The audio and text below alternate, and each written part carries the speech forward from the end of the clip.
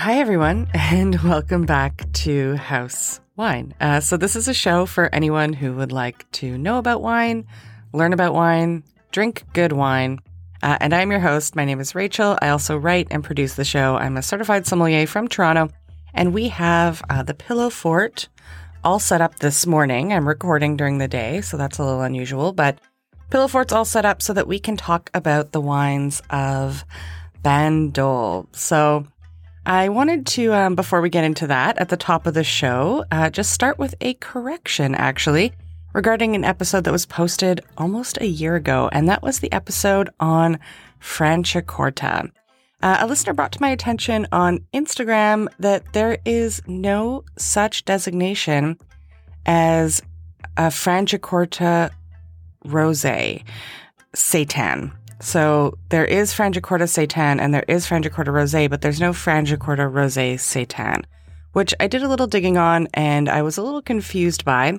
It seems that there are two permitted grapes for Seitan. One is Chardonnay and one is Pinot Blanc. So indeed, on the Franciacorta website, it looks like there is only a white wine made of this, but because of the Pinot Blanc, it can sometimes have like a little pink tinge. So my mistake, I went on to Guildsom, which is a paid service, and has a compendium of all the regions that shows all the styles they make and the communes, etc. And there is, in fact, a line there that says that they do make Franciacorta Rosé. However, though Guildsom is usually very accurate, I don't often use it for the show too much because it is a paid subscription site, and I like to use free resources so that I can put all my resources in the show notes and so that you guys can see them too. So I use it for fact checks in instances like this because they are a paid service and they also have their own podcast. But it's still written by humans and humans make mistakes. So for all intents and purposes, we're going to stick to the correction that Seitan Franciacorta is only a white wine. But if there is any different sources out there, or if any of you are able to find anything, or if you have indeed maybe had a mystery bottle of Rosé Seitan, please let me know and this conversation will continue, because for some reason I remembered having one years ago. But I looked back on my notes from that tasting. It happened all the way back in 2018 and I couldn't find any information on a Rosé Seitan. So obviously my memory was also not probably correct. It was probably just a white Franciacorta with a higher percentage of Pinot Blanc and a slightly pink tinge. But just an aside, I love it when you guys send me corrections. I love it when you send me comments, so please keep them coming. For so long, wine has been a very closed space where sommeliers were always kind of trying to one-up another with trivia and facts. But if we have open conversations and open dialogues and try to teach one another, we only make everybody better. And that is why I set up my little Pillow Fort in the first place and record these shows. So if ever you see something or if ever you hear something that kind of makes you go, I don't know if that's 100% correct, please contact me and let me know, because I'm not just saying it. I actually honestly do love the feedback. Though I do try and rigorously research every episode. So knock on wood, hopefully there's not too many corrections in these episodes. But that's enough about Franciacorta, because we're not talking about Franciacorta today. We are talking about the wines of Bandol, Bandol. So like a lot of regions, or wine regions rather, Bandol is one of those places, those super beautiful, how do people even get to live here, postcard places that, on top of being a world-class resort town, hosting the F1, being right next to the sea, also happens to make some pretty exceptional wines. So Bandol is part of Provence, and it is a city, but it's also sort of this amphitheater-shaped crescent that looks out onto the sea on the east side of Provence. And it's a wine region in its own right. It's this little bay that looks over the Mediterranean. And like Provence, this is part of the Côte d'Azur region of France, known for basically all things luxury, yachting, car racing, beaches, boating, rosé. I said it already, but this place is literally a postcard. So, of course, if we're going to talk about the history here, then we have to talk about the Romans because, like for most of southern France, they were really the ones that brought wine here and they brought their winemaking traditions with them. So there is wine dating back here till about the 6th century BCE, and it's one of the oldest places in France where they found history of winemaking. Like most of the south of France, again, this is no different when we're talking about regions that surround Provence, like Bordeaux to the west and Rhone to the north. They were really all at the height of winemaking around the 19th century, and they were all really started by the Romans. And then, of course, all hard hit with phylloxera, and it was a slow climb back up to the top. So in 1939, they created in Bandol the Syndicat des Producteurs, a group that were dedicated to and most likely modeled after the Châteauneuf-du-Pape model, kind of trying to lock down the Bandol style and making an application to the INAO in regards to securing themselves an AOP. And they did just that, and they were granted their appellation status in 1941. So what makes Bandol so special? Why does it get its own episode apart from the full episode that we're going to do on Provence? Well, you know that when I think a place is a little bit extra special, that has just a little bit extra going on, I like to give it a deep dive so that we get to know as much as possible about this place. And Bandol actually has quite a bit going on for a region that probably isn't really part of like the common lexicon of wine. You know, I think sommeliers and like a lot of wine professionals, having trouble speaking this morning, wine professionals know Bandol, but I don't necessarily know if Bandol is like a household name to people who are just getting into wine or maybe just wine curious. It is definitely a wine that presents very well on the world stage. And Bandol is one of the sunniest places in France. They have over 3,000 hours of sunlight per year, which is intensified by its amphitheater shape that looks over the ocean, meaning that not only is there a lot of sunlight, but it lasts throughout the day. It isn't, a matter of like the east side getting more sunny than the west side. It's pretty much sunny everywhere, making it the ideal place to grow grapes that really thrive in the heat. To maximize this even further, the hilly and mountainous terrain that stretches all the way from the town of Bandol itself, which is right by the sea and then kind of goes up into this like mountainous terrain that overlooks the sea, has been terraced over generations. And these terraces are low, dry stone walls that face south towards the Mediterranean. And they're often referred to as the balcony that overlooks the sea. How beautiful is that? But the actual term that the people of Bandol, use for these terraces is restanque. That's Restainqueus. And that's probably like a question that you would see on like an advanced exam or maybe a master's exam. They love asking like terraced vineyard questions. What's the name of this terracing? That's like that feels like a high level exam question to me. I don't know. It's never been on one of my exams, but if it was, I'd be like, oh yeah, it tracks. So now the hillside here, continuing on, is very important. It is the Southern Massif de Saint-Baume range. And the reason that this is important is because these hills actually shield the vineyards of Bandol from the Mistral wind. And we talked about the Mistral quite a bit when we talked about the Rhone. But the Coles Notes version of the Mistral is that this wind comes up off the Mediterranean through Provence and into the Rhone Valley. And it is particularly strong in Provence and can be pretty damaging to wine growing and just kind of to property in general. There's, all kinds of lore in Provence that when the Mistral wind blows so strong, it makes people go mad. Personally, I love reading about the myth associated with the Mistral. And though I have never gotten to experience it, I really hope that one day I get to go to Provence and like feel this wind because I've read about it so much. So one day I'll go there. But this is not a problem in Bandol, which means that all the effects, good and bad, that the Mistral brings, they're kind of not here. So they're able to have these terraced vineyards, which are great on hills because they prevent erosion and soil erosion, but they also don't get the cooling effects of this wind. So I will say it again, Bandol is very hot. This is like a hot, sunny Mediterranean climate. And for all you soil nerds out there, the main soils here are limestone, marl, and sandstone.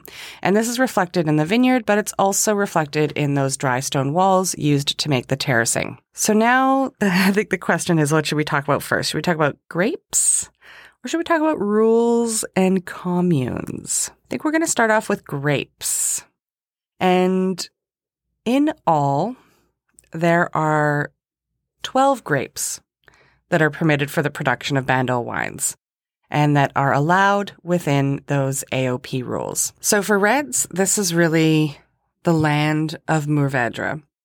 You have also Grenache, Syrah, Cinsault, and Carignan. And for whites, you're really looking at Claret, Bourboulogne, Rolle, which is the way that they like to say Vermentino in Bandol and some other parts of Provence. You also have Marsanne, you've got Uni Blanc, Semillon, and Sauvignon. I'm assuming this is Sauvignon Blanc.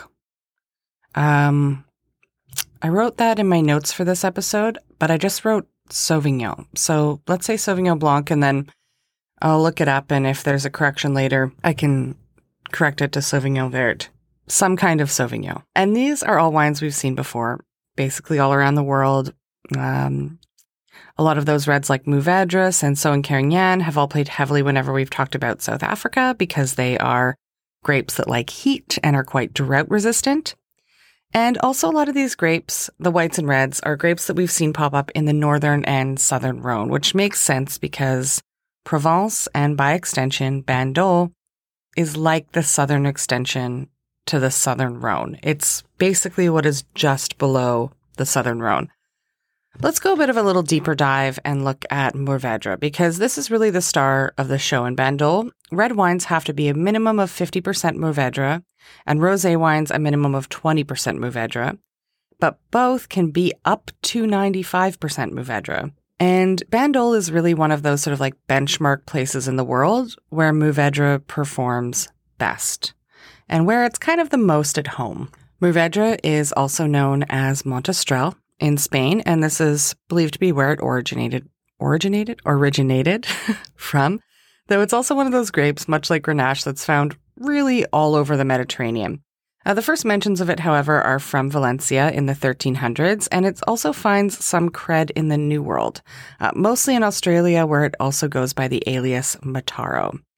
It came to Provence in the 16th century, and this is when you start to really see an increase in plantings of it in Provence and in Bandol especially. And why is that? That's because this grape is late ripening. It needs a lot of sunshine hours and a lot of heat to mature. So it's perfect for the south of France and other places where they have an abundance of sunlight. This grape is also rarely grown more than 80 kilometers inland of the Mediterranean when it's grown in Europe. But we also see this mirrored in some of the other areas around the world where it's grown, like South Africa, where it's really a coastal grape that does well in proximity to the sea and to sunshine. And here in Bandol, though it really is the French home of Mourvèdre, Spain is where it has the most plantings. France has the second most plantings in the world of this grape, but like many of the grapes of Spain and the south of France, it's rarely found alone.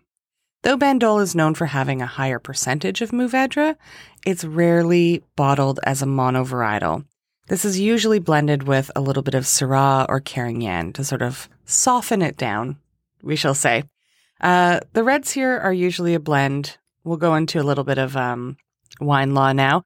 The reds here are usually a blend that rely on 50 to 95% of Mourvèdre, but can also contain Cinsault or Grenache. Though sometimes they sneak in a little Carignan or Syrah, neither of those last two grapes may exceed more than 10% of the blend. And Mourvèdre is always the star. And the same is true for the wines or the rosé wines of Bandol. And these are some seriously delicious rosés, by the way.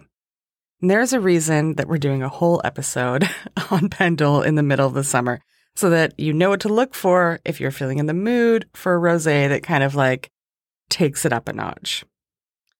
These rosé wines are also very reliant on Mourvèdre. Legally, they must have anywhere from 20 to 95% Mourvèdre grape. However, like the red wines, they can also include Cinsault and Grenache. And there are some pretty specific rules here for how the rosé wines may contain red and white grapes, specifically Bourboulogne, Carignan, Syrah, Claret, and Uni Blanc.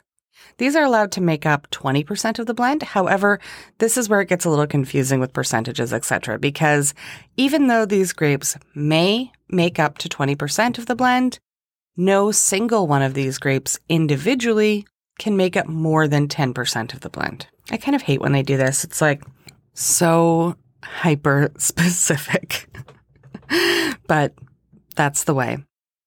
This is also the same for white wines, which must be a minimum of 50% Claret, Bourboulogne, or Uni Blanc, but may also contain Roussanne, a grape that we talked about pretty extensively when we talked about the Rhône. Sauvignon Blanc. Oh, I wrote Sauvignon Blanc here. So it is Sauvignon Blanc. Okay. I had a moment. I was like, oh no, I didn't say which Sauvignon, but now I've gone ahead and put in my notes that it was, in fact, Sauvignon Blanc. So I've self-corrected. There we go.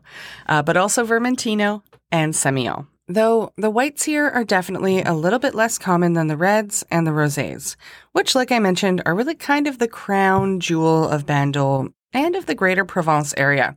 This is really rosé country. And while we're on the topic of what is allowed and what is not allowed, there are a few rules here, other than what grapes you can use, about how you make the wines. All the grapes in Bandol have to be hand harvested, which when you think about it, they're planted on these, narrow terraces. So you're not really going to be able to take a tractor up there. So that just kind of tracks and makes sense. And also there is no chaptalization allowed here by AOP rules. And that means that they are not allowed to add any sweetening agents to the grape must to make the resulting wine higher in alcohol. Which also makes sense because these grapes get a lot of sun and should have very, very little trouble getting ripe and producing alcohol. Okay, so now that we know the grapes and the rules, like I said, this is a pretty deep dive. So we're going to talk a little bit about the communes of production. So commune of production, what does that even mean? Well, basically it means that in a place that has been delimited, like an AOP or in Italy, a DOCG, they can have multiple little towns that actually make up that area. So even though Bandol is a city in its own right that lends its name to the greater wine region that makes up the Bandol AOP, there are some other villages around the center here that are making wine. So closest to the sea, sitting right next to the coast, you have Bandol, which even though it is the name of the region, is still technically its own commune. And Bandol sits right in the middle. So to the west of Bandol on the coast, you have Saint-Cyr-sur-Mer and Lelec, Lecqueus. And then to the east, you have, this is a very hard one to say. It's one of those French words that's like much more vowels than consonants, but Ouliouis, and Sannery. So Ouliouis is Olliouis, and Sannery, which is like it's spelled or like it sounds. Then we go farther inland where the terraced vineyards are. And up on the hill, you have Plan du Castellet, La Cadière d'Azur, Sainte-Anne-d'Evenos, you have Le Bosset, you have Le Castellet, you have also La Cadière d'Azur, you have Le Brûlé, and also Sainte-Anne-de-Castellet, which even though these names sound very similar, they are indeed all different villages that make up the greater area that is the Bandol AOP. And of course, we'll finish with just a few producers that you should look out for if you're looking to try some of these wines. I highly recommend. I like the wines of Bandol a lot. So the first that I'm going to mention, and if you are a wine person, you've definitely heard of them. You've definitely seen this bottle around, and that is Domaine du Tempier. If you are in wine or if you've worked in wine before, this wine is going to ring a bell. It's an iconic producer from the region, and it is pretty much considered to be the benchmark for what Bandol rosé should taste like. This house has been making wine since 1834, and they are quite well known for using biodynamic and organic farming. Though this is quite common in Provence and in the south of France, where there is less pressure from fungus and mildew because it's so hot and dry. So organic farming is just that much easier. And they source their wine from 3 separate vineyard plots, La Tortine, Cabaseo, and La Migua. And they are definitely a good place to start if you're looking for quality wines from this area, though they can run a little mid-range to expensive depending on your market. I also really like Chateau Pibernon. This is an example of really, really great Bandol.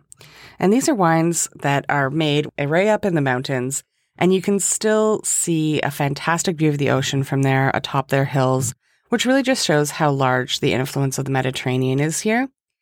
Their red wine is almost entirely Mourvedre with just a very, very small amount of Grenache.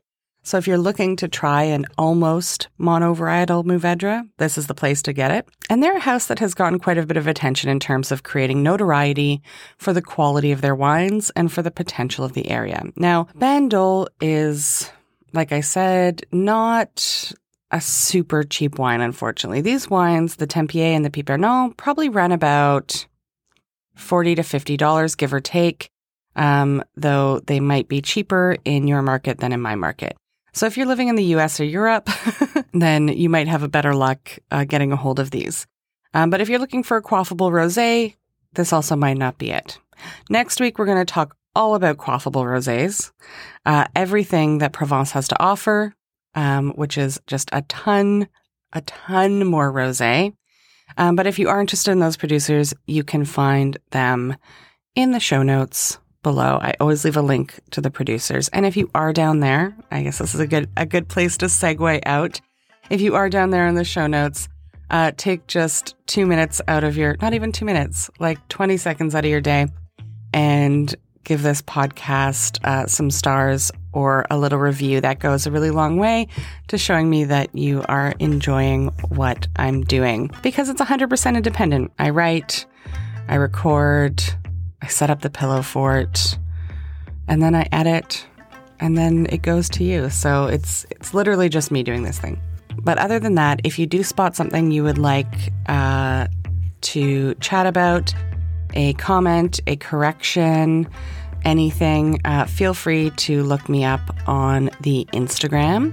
And that is House Wine Podcast at Instagram. I'm trying to get better at posting stuff. I'm just so bad at posting on Instagram. You can also look me up if you want to see what I'm up to, mostly pictures of my dog, at Rachel Picard. That's Rachael, and Picard like the captain. And lastly, this podcast also has an email. That's housewinepodcast@gmail.com. Next time, we're going to be talking about all the myriad rosés of Provence. We're going to go into all the other AOPs, everything Provence has to offer. We're going to keep it light and summery. All right, go out, drink some rosé. I'll see you guys in a couple weeks. Bye.